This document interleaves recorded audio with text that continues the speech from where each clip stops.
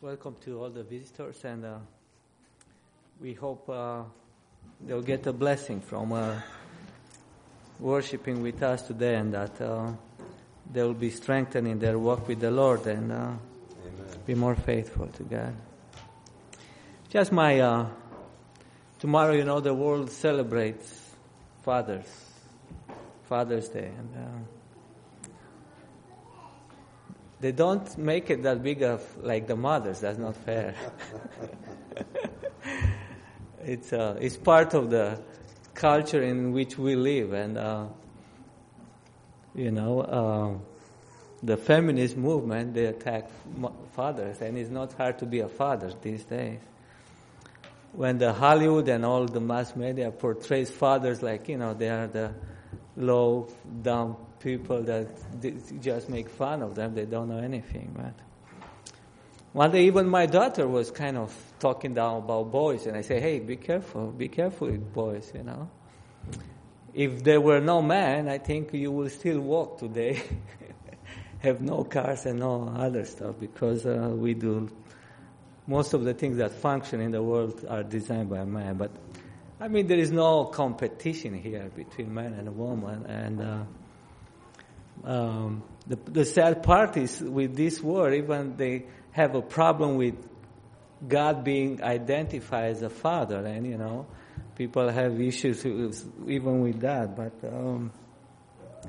I'll say that it's sad that many fathers are affected by that, and they don't stand up and take their role serious. And by God's grace, I think fathers can do a good and a big impact in society. And I have to bring my tribute to my father. He was a good influence on me, and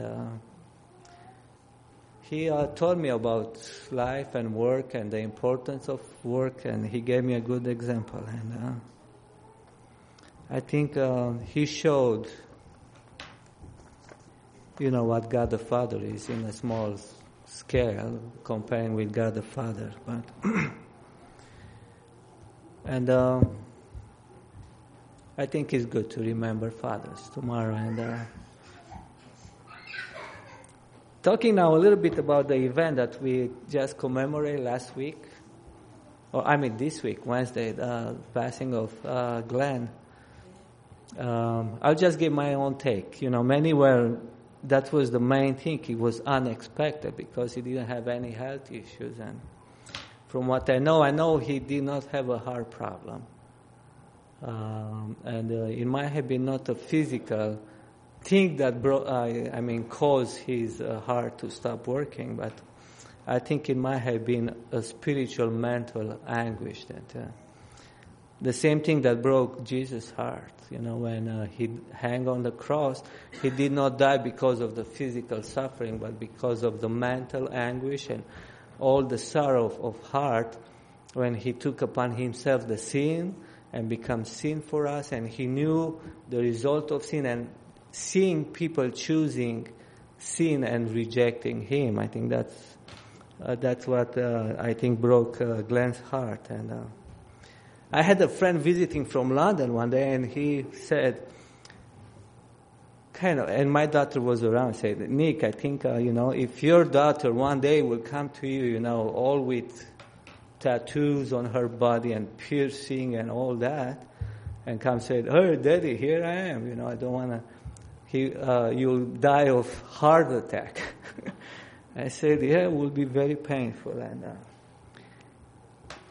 that's part of being a Christian. You will have this sorrow and this kind of suffering, not necessarily physical, but will be mental, when we will see people rejecting Jesus and choosing the world and choosing the broad way that leads to suffering and destruction, and rejecting Jesus and the narrow way.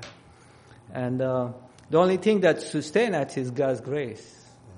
So we won't fall and die. And I had a little bit of this sorrow when I visited Romania, and I talked with two of my best friends. And we had lots of talks. We didn't see in a long time. And then I tried to talk with them about spirituality and God and so forth. One of them was kind of a little bit open, but I couldn't really reason with him. And he didn't even want to listen to my arguments about, the Bible, the truth, and so forth. And the other one, he just told me, I have my own personal belief. And when he said personal, it was like building a wall that I couldn't jump or go around and talk anything more. And I felt sorry. I was thinking to ask him, you have your own personal belief about God, but what helped you to form your beliefs? You make your own God from your own perspective, or you accept the biblical account that reveal who God is? And to have the right understanding, I think that's why we need the Bible. And the only way of knowing truly who God is, we need the Bible. Because the world is affected by sin, and sometimes we cannot understand what's happening in life without having the Bible. And that's what perplexes many minds, because they see, the effects of sin, all the suffering and that, and they blame that on God, when he's actually he doesn't have anything to do with sin, and actually he works to remedy and kind of solve the problem of sin. But that's our problem, is when you get into this situation, and you see something that you do not expect, some evil seems to triumph, we get to the wrong conclusion. Some of us turn against God or question Him. Some of us are affected by our feelings and turn bitter and don't want to hear about God. And I think that's a big mistake. And what we need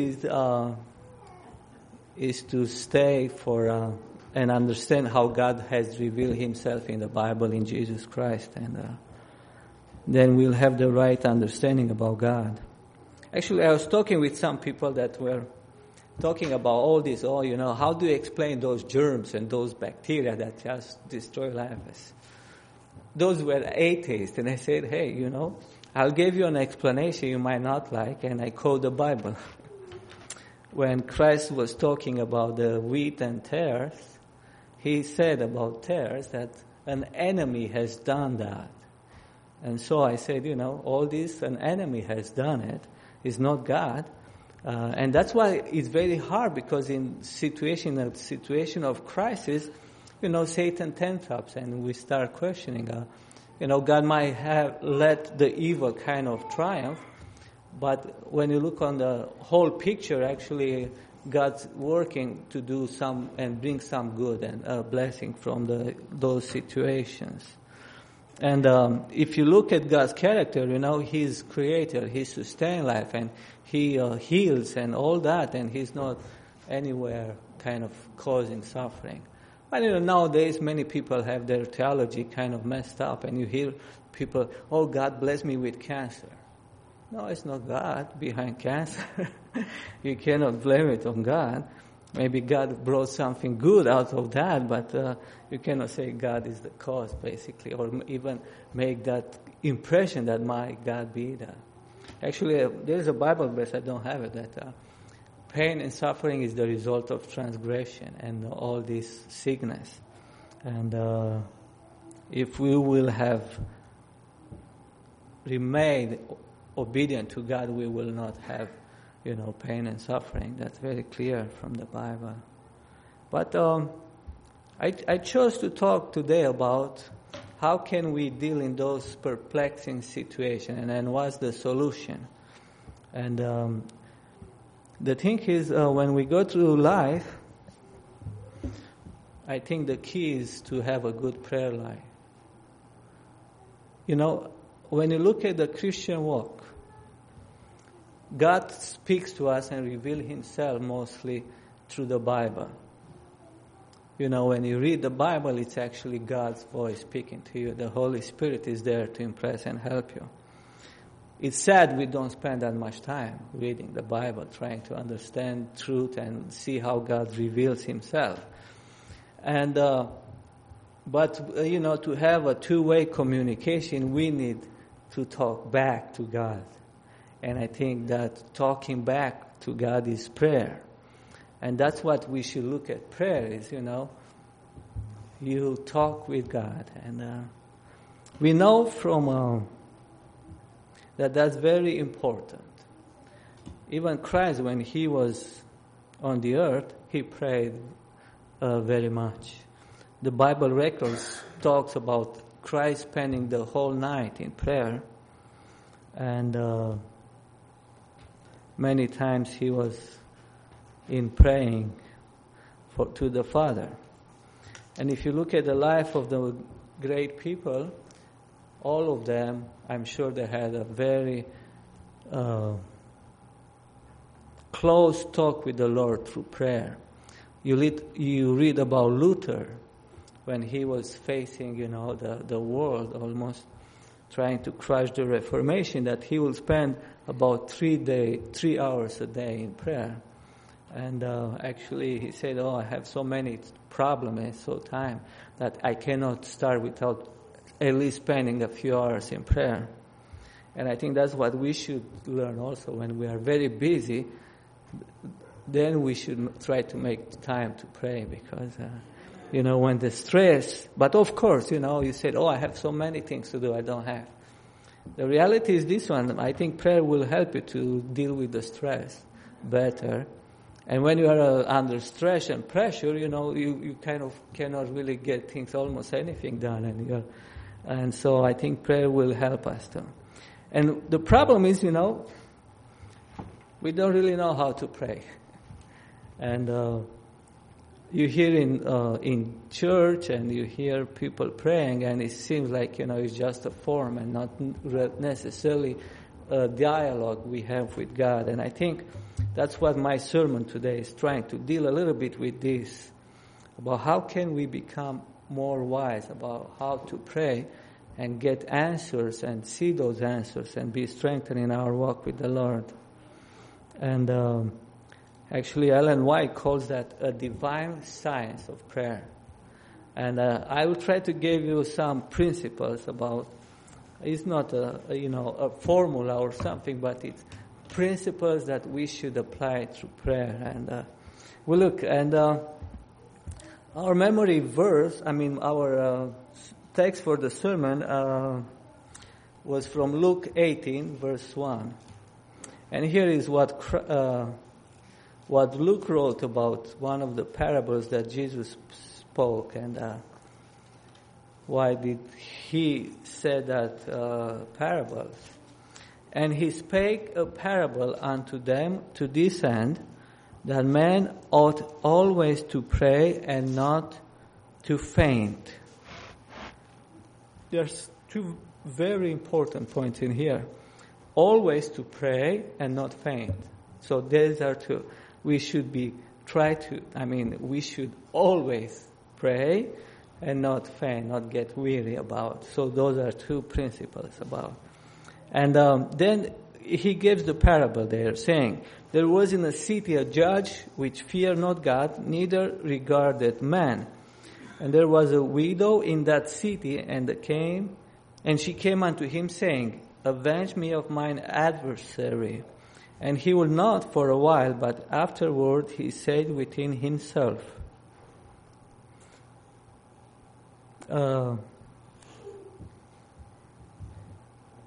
I fear not God, nor regard man, yet because this widow troubled me, I will avenge her, lest by her continual coming she weary me. And the Lord said, hear what the unjust judge said. And shall not God avenge his own elect, which cry day and night unto him, though he bear long with them? I tell you that he will avenge them speedily. Nevertheless, when the Son of Man cometh, shall he find faith on the earth? Here, Christ uses a parable to show by contrast about God's willingness to hear and answer our prayers and our requests. Of course, here this judge was a bad judge, an unjust judge, opposite of what God is. But even this unjust, because this lady persevered and keep on asking and praying, he answered and did what she asked of him. So here are some of the principles some of them from this parable, and some others will just try to illustrate it. First of the principles is perseverance. This lady, she knows what she wanted. She wanted justice, and she did not give up easily. The same thing with us. We have to persevere. When we know that we have a just cause, we will persevere. I mean, in the process, maybe, if we are maybe mistaken about our just cause, in the process, God will help us to see and maybe change. But if we have a cause that we know it needs to be is just, then we have to persevere. And also, it's we need not to give up when you see that the answer doesn't come right away when we want. I mean, the way it goes like this one, it will help us to build up our desire to have what you ask.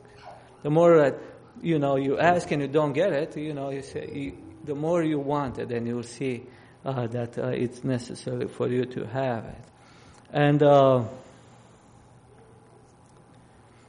And also, there is one principle when we pray. We have to make sure that when we ask, it's not necessarily selfishness.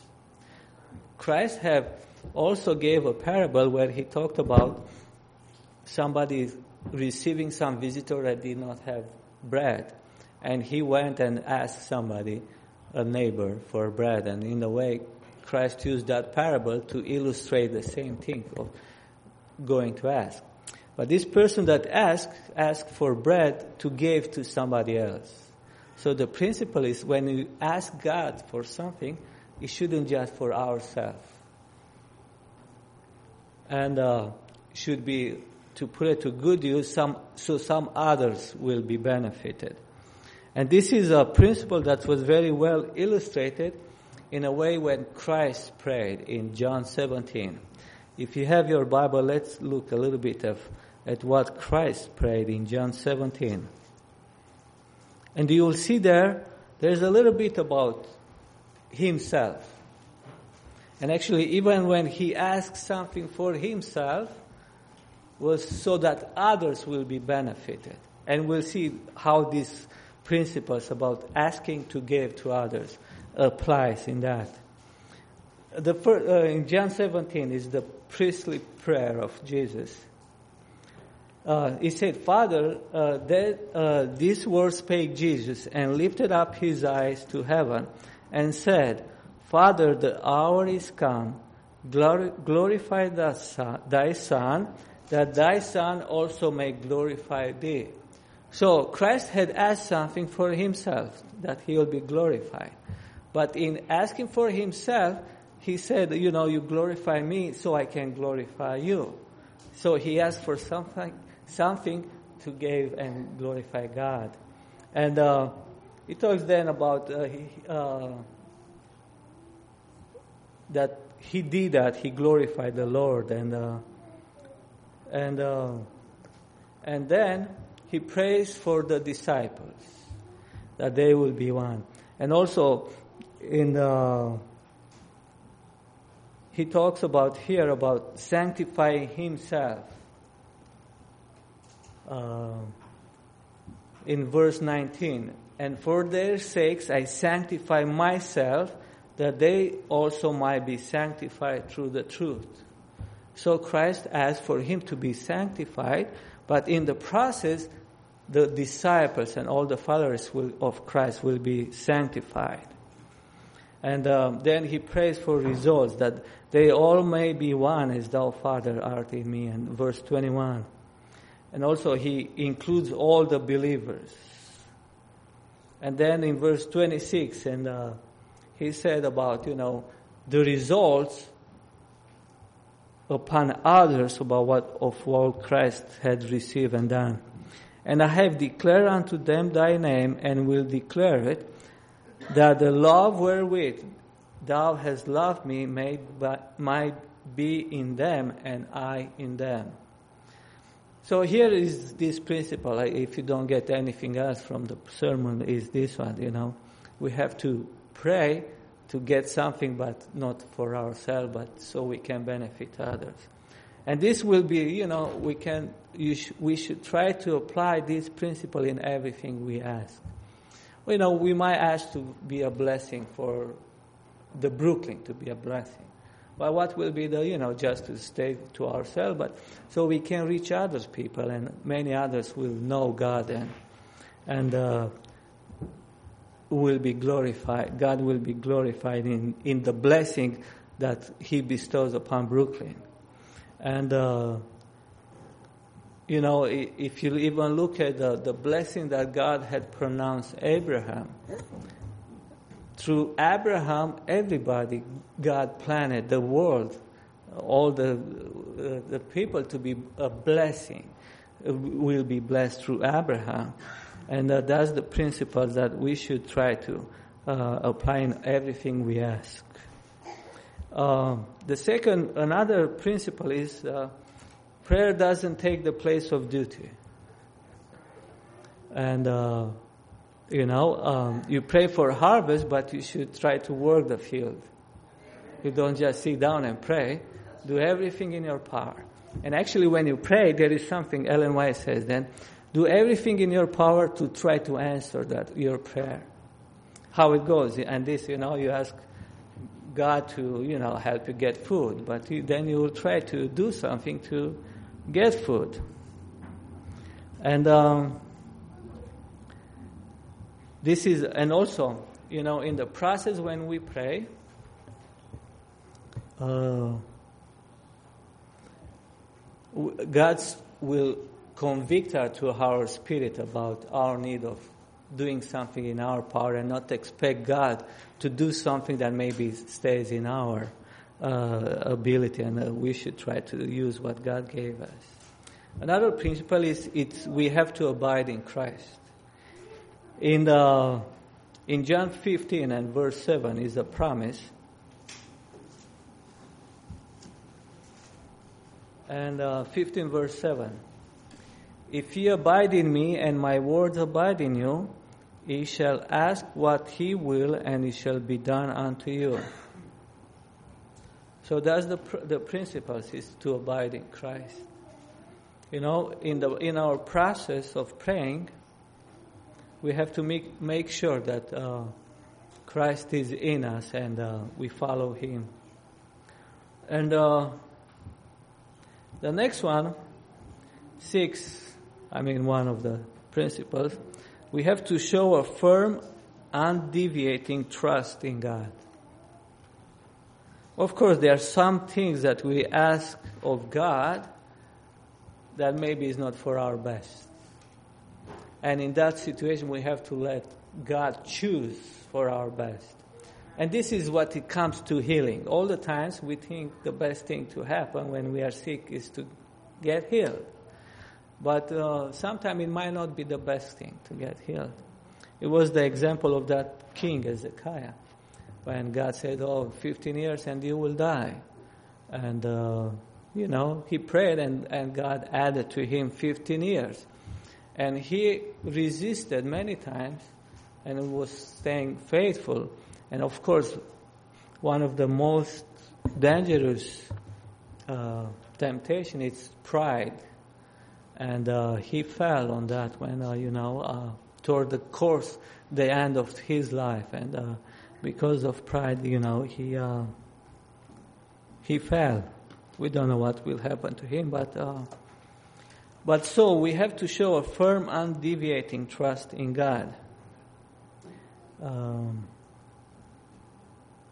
And here is something from Christ's object lesson. God does not say, ask once and you shall receive. He bids us ask. Unwearyingly persist in prayer. the persistent asking brings the petitioner into a more earnest attitude and gives him an increased desire to receive the things for which he asks. So this is one of the things that we should show a firm, undeviating trust. And the more you pray, the closer you'll get to God, and you will be more happier when you have the answer. We have to have faith. Faith is the condition, one of the conditions. Faith that, first of it, God hears your prayers. And this is a test that you cannot use your senses. Oh, God you cannot rely. We have to trust and have faith that God promised He will hear your prayer. And another thing that is, we shouldn't just ask God for the big things when you are in troubles. We are kind of counseled to, in everything, with prayer and supplication, make your needs and requests of God known to God. So basically, in everything we should.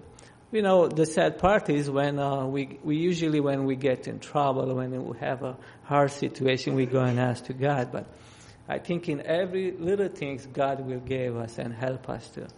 And He's not burdened if we ask. He keeps the universe in functioning. But on the other hand, He hears every our little things we ask of Him, and He will answer in His own way and help us. So keep even your little things with God.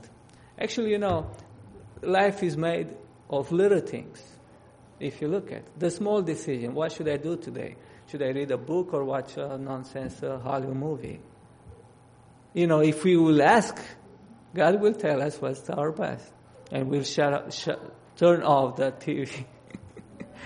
I'm sure God will help us to do that. And actually, there is a promise. Many of us read the story of Solomon, that God appeared to him in a dream and ask what you should receive of me. And Solomon kind of had a good request. The Lord liked what he asked. And he asked for what? He asked for wisdom. So, God might not appear to us in a dream, telling us, what do you want? But there is a promise. If you can turn with me in James. But it's on the condition.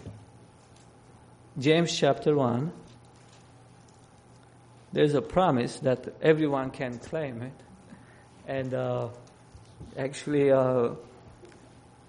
the condition is for us to accept we have. Chapter 1, verse 5. If any of you lack wisdom, let him ask of God, that giveth to all men liberally and upbraideth not, and it shall be given him. So, if you lack wisdom, God will give it to you. Of course, if you think you are too smart, you will not ask. But if you accept that you don't know what to do in a perplexing situation, the promise is He will give it to you. How will He answer that prayer? That's very important. Maybe you have to do your homework also and study what God said about how to deal in that situation. That's very important, Don't expect necessarily a miracle when it's something you can do too, Maybe ask Him to direct you where you can find the answer, and He will give it to you. And actually, this one leads us to our next principles. Take the word of Christ as your assurance.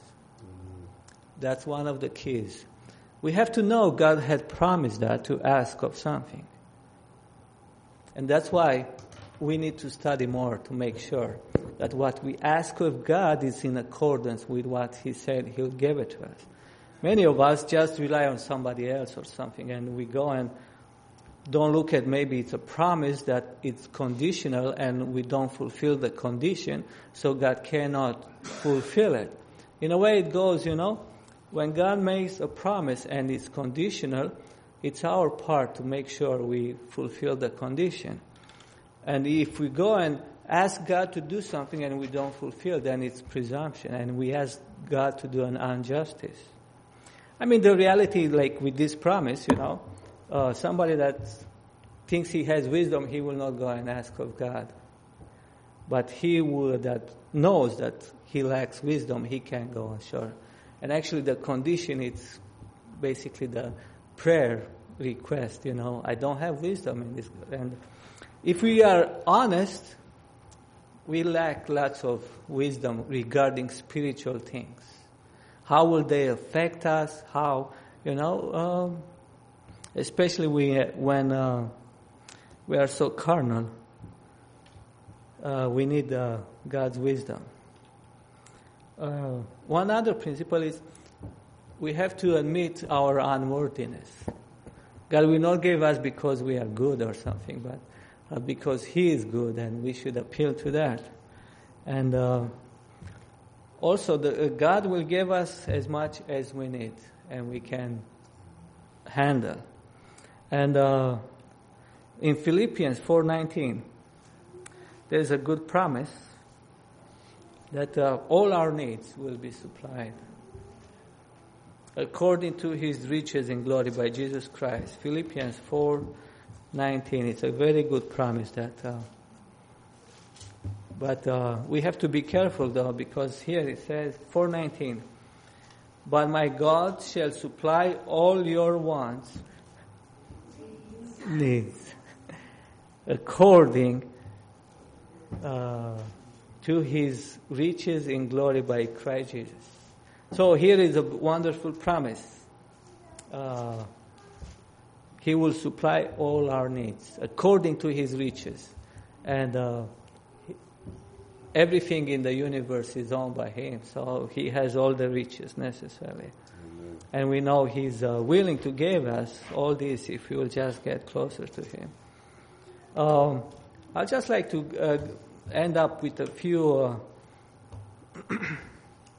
very wonderful thoughts that Ellen G. White had gave it about prayer. And in the book Education, she said about what we should make sure we can ask and will receive for sure. So these are not conditional. In a way, it's you will get it.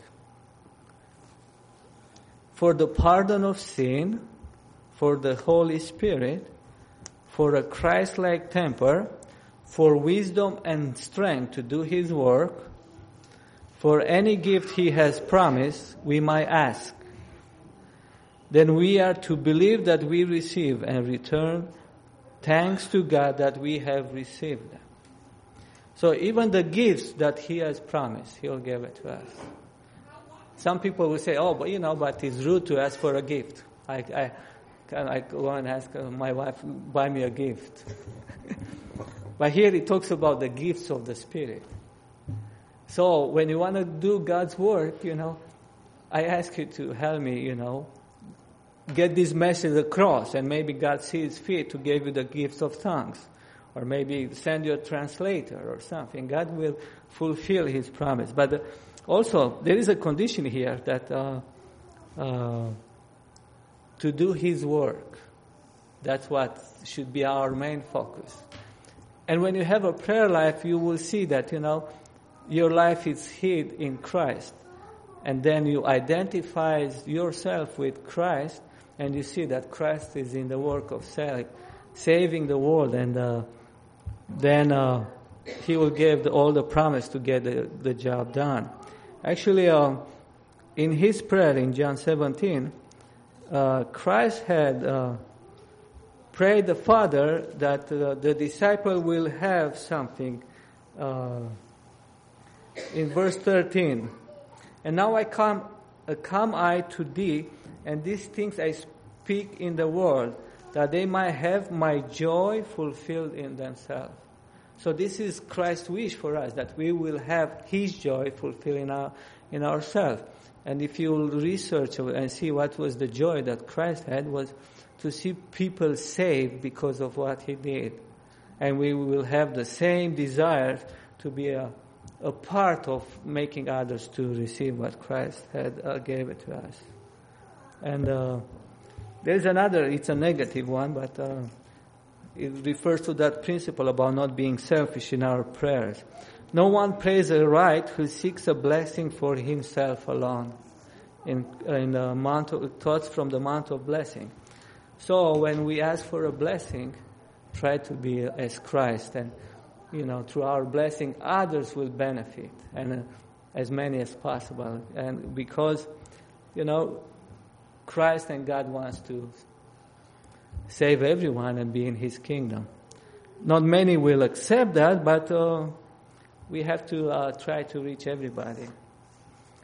Okay, one more thought. Actually, will be two more. I still have 5 minutes, so I'll just... Let the glorious conception of God possess your mind. Let your life be knit by hidden links to the life of Jesus. He who commanded the light to shine out of darkness is willing to shine in your hearts, to give the light of the knowledge of the glory of God in the face of Jesus Christ. The Holy Spirit will take the things of God and show them unto you, conveying them as a living power into the obedient heart. Christ will lead you to the threshold of the infinite. You might behold the glory behind the veil and reveal to man the sufficiency of Him who ever liveth to make intercession for us.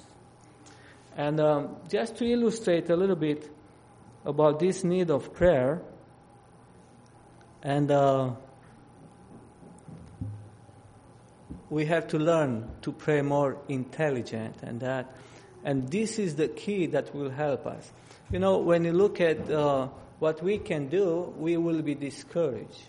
I think we have to look more at what God can do, and the prayer will be the key to work and intercede for others, so God can work in their lives. I started reading recently the letters which Ellen White wrote, and I found a letter that she wrote when Ellen G. White had, I think, 4 or 5 kids, but only 2 have grown to be adults. And one of the sons was a good, I think A.T. White was, but the other one, Edson, was kind of the prodigal son. And I just read here a letter what she wrote after he was converted, and she wrote in that letter the story of the conversion of the son. And the letter is written in 1876. It's letter 1, 1876. And here, it's a letter she wrote it to her husband, James White. And here is what she says. And it's for me, I hope you'll get a blessing as I get about the importance of prayer, and that we should pray more. So she wrote this letter in March 31st, 1876. So 150 some years ago. Dear husband, or maybe 40 some years ago. Last night I visited Edson, went to his house at 7 and remained until 9:30 o'clock. So she spent 2 hours and a half with her son. I talked with him plainly but kindly, but his feelings were very strong that he had been misused. No mercy had been shown him when he left the office, although he had acknowledged his wrong. I saw that he was making no headway and be bowed in prayer. Basically, he might have did some mismanagement with the work of and she continues, I felt from the first fastened with entreaty and earnest pleading upon God. Still no break. I prayed over Edson, but his heart seemed unbroken. I then decided to spend the night in prayer. The night in prayer. Are we ready to do that for those that don't know God? For our help could come from God alone. I had prayed 5 times and Edson 4. He coming a little nearer the point every time. The last time he broke all to pieces. He made an entire surrender to God, and such earnest pleadings and entreaties I have seldom heard. He then prayed again and again and seemed to be in agony of spirit, confessing his wrongs, broken in spirit. His tears freely mingled with his prayers. The room seemed to be lighted up with the presence of God. Edson then prayed for Emma, that was his wife. He got his arm around her and made his prayers to God with his resolves that they will seek God daily and earnestly watch against the temptation of Satan. He put his arms around me and talked and prayed and wept. Salvation indeed had come to that house. He then accompanied me home. I did not sleep much last night and fell worn this morning, but very thankful that we broke through the cloud of darkness last night and obtained a victory. I was determined not to give over the struggle till victory came. I never saw Edson so deeply exercised before and so sensible of his danger and weakness. But it did seem that I must succumb to the powers of darkness. I had spent many hours in prayer to God for Edson before I visited him. And then she continues, Edson will probably write to you. I hope you will show a readiness to help him and encourage him, for he has had a sore, hard, trying time, but try to brave it through. The Spirit of God filled the room where we were. It was indeed a light place. We had a card from you yesterday that was old, stating that you will reach such a place. But here there are a few points from here what she wrote. Before she went and talked with her son, she spent many hours in prayer before he visited him. And then another point I like to, I talk with him plainly. That's very hard today, especially if we have a strange child or a relative or something. It's very hard. They will don't want to talk with you, but maybe we can corner them and, talk with them. Of course, we have to spend many hours before we do that in prayer. That's what Ellen White did before she went to talk with her brother. And for me now, I realize more and more. I wasted time trying to reason with people just to convince them, but it doesn't work. It's just God's kind of answer to our prayers and working in people's life that will bring some results. So maybe let's resolve that we will try to pray more about those things that bother us and get closer to God, by knowing His promises. And of course, I hope that you will study more about and apply at least that principle. When you pray, maybe analyze your prayers and see, I'm just praying for myself, it's just for me, or I want to have somebody else blessed by God helping me. And I know, for me, one day I analyzed my prayers. I was just watching movies back in the times when I was still watching movies. And when I kneel down, I just, like a Christian, you are supposed to pray before you go to bed. And I was trying to talk with the Lord, and I didn't make any sense. And I said, hey, just concentrate to what to pray. You don't pray here anything intelligent. But then I analyzed what happened. Why couldn't I pray? And I realized those movies, they messed up my imagination, my feelings, and I cannot have a good dialogue with my Lord. And I start questioning the movie, and I jump to my own conclusion, and I don't regret it at all. So maybe we should analyze our prayers. It's nothing bad. What did I ask for? What if the Lord will answer? Will that be a good thing? Will you be surprised? I think the more we exercise and the more we learn, the better we will get to know God. And I think that's the key to have results. And when you pray for something, think, is this just a blessing for myself or is it somebody else? And if you look at, when God will bless you, the blessing will spread around. But you have to be aware and not just ask for something for yourself.